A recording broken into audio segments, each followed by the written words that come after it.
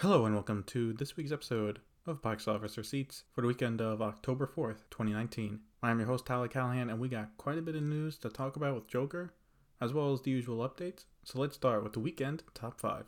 Opening in first place is Joker with $96.2 million. In second place is Abominable with $11.9 million, for a total of $37.7 million. In third place is Downton Abbey with a total of $7.9 million, for a total of $73.6 million. In fourth place is Hustlers with $6.3 million, for a total of $91.1 million. Lastly, in fifth place is It Chapter 2 with $5.3 million, for a total of $202.2 million. Well, first off, I was right about the weekend top 5 lineup, but it was an easy one to predict. Now let's talk about Joker. To my question from last week, if anyone predicted it would do over $90 million, give yourself a pat on the back because you were right.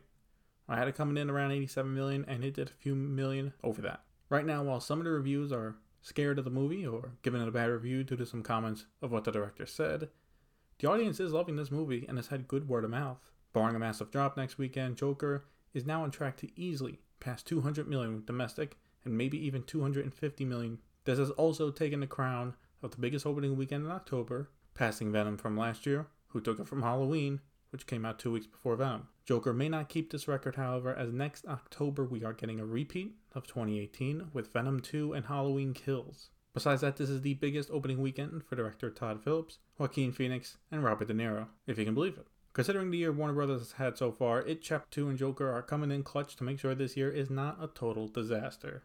Heading to some international updates, Joker opened to $152.2 million for a worldwide opening weekend of $248.4 million. This is also the biggest opening weekend worldwide for October, taking another achievement from Venom. These early numbers do suggest an overperformance internationally. I wonder if the movie can keep that up and for how long. Abominable is slowly making more now, with it at $38.5 million for a worldwide total of $76.3 million. Downton Abbey is holding with $61.8 million for a worldwide total of $135.4 million. Hustlers has now passed $100 million worldwide, with it now at $110 million.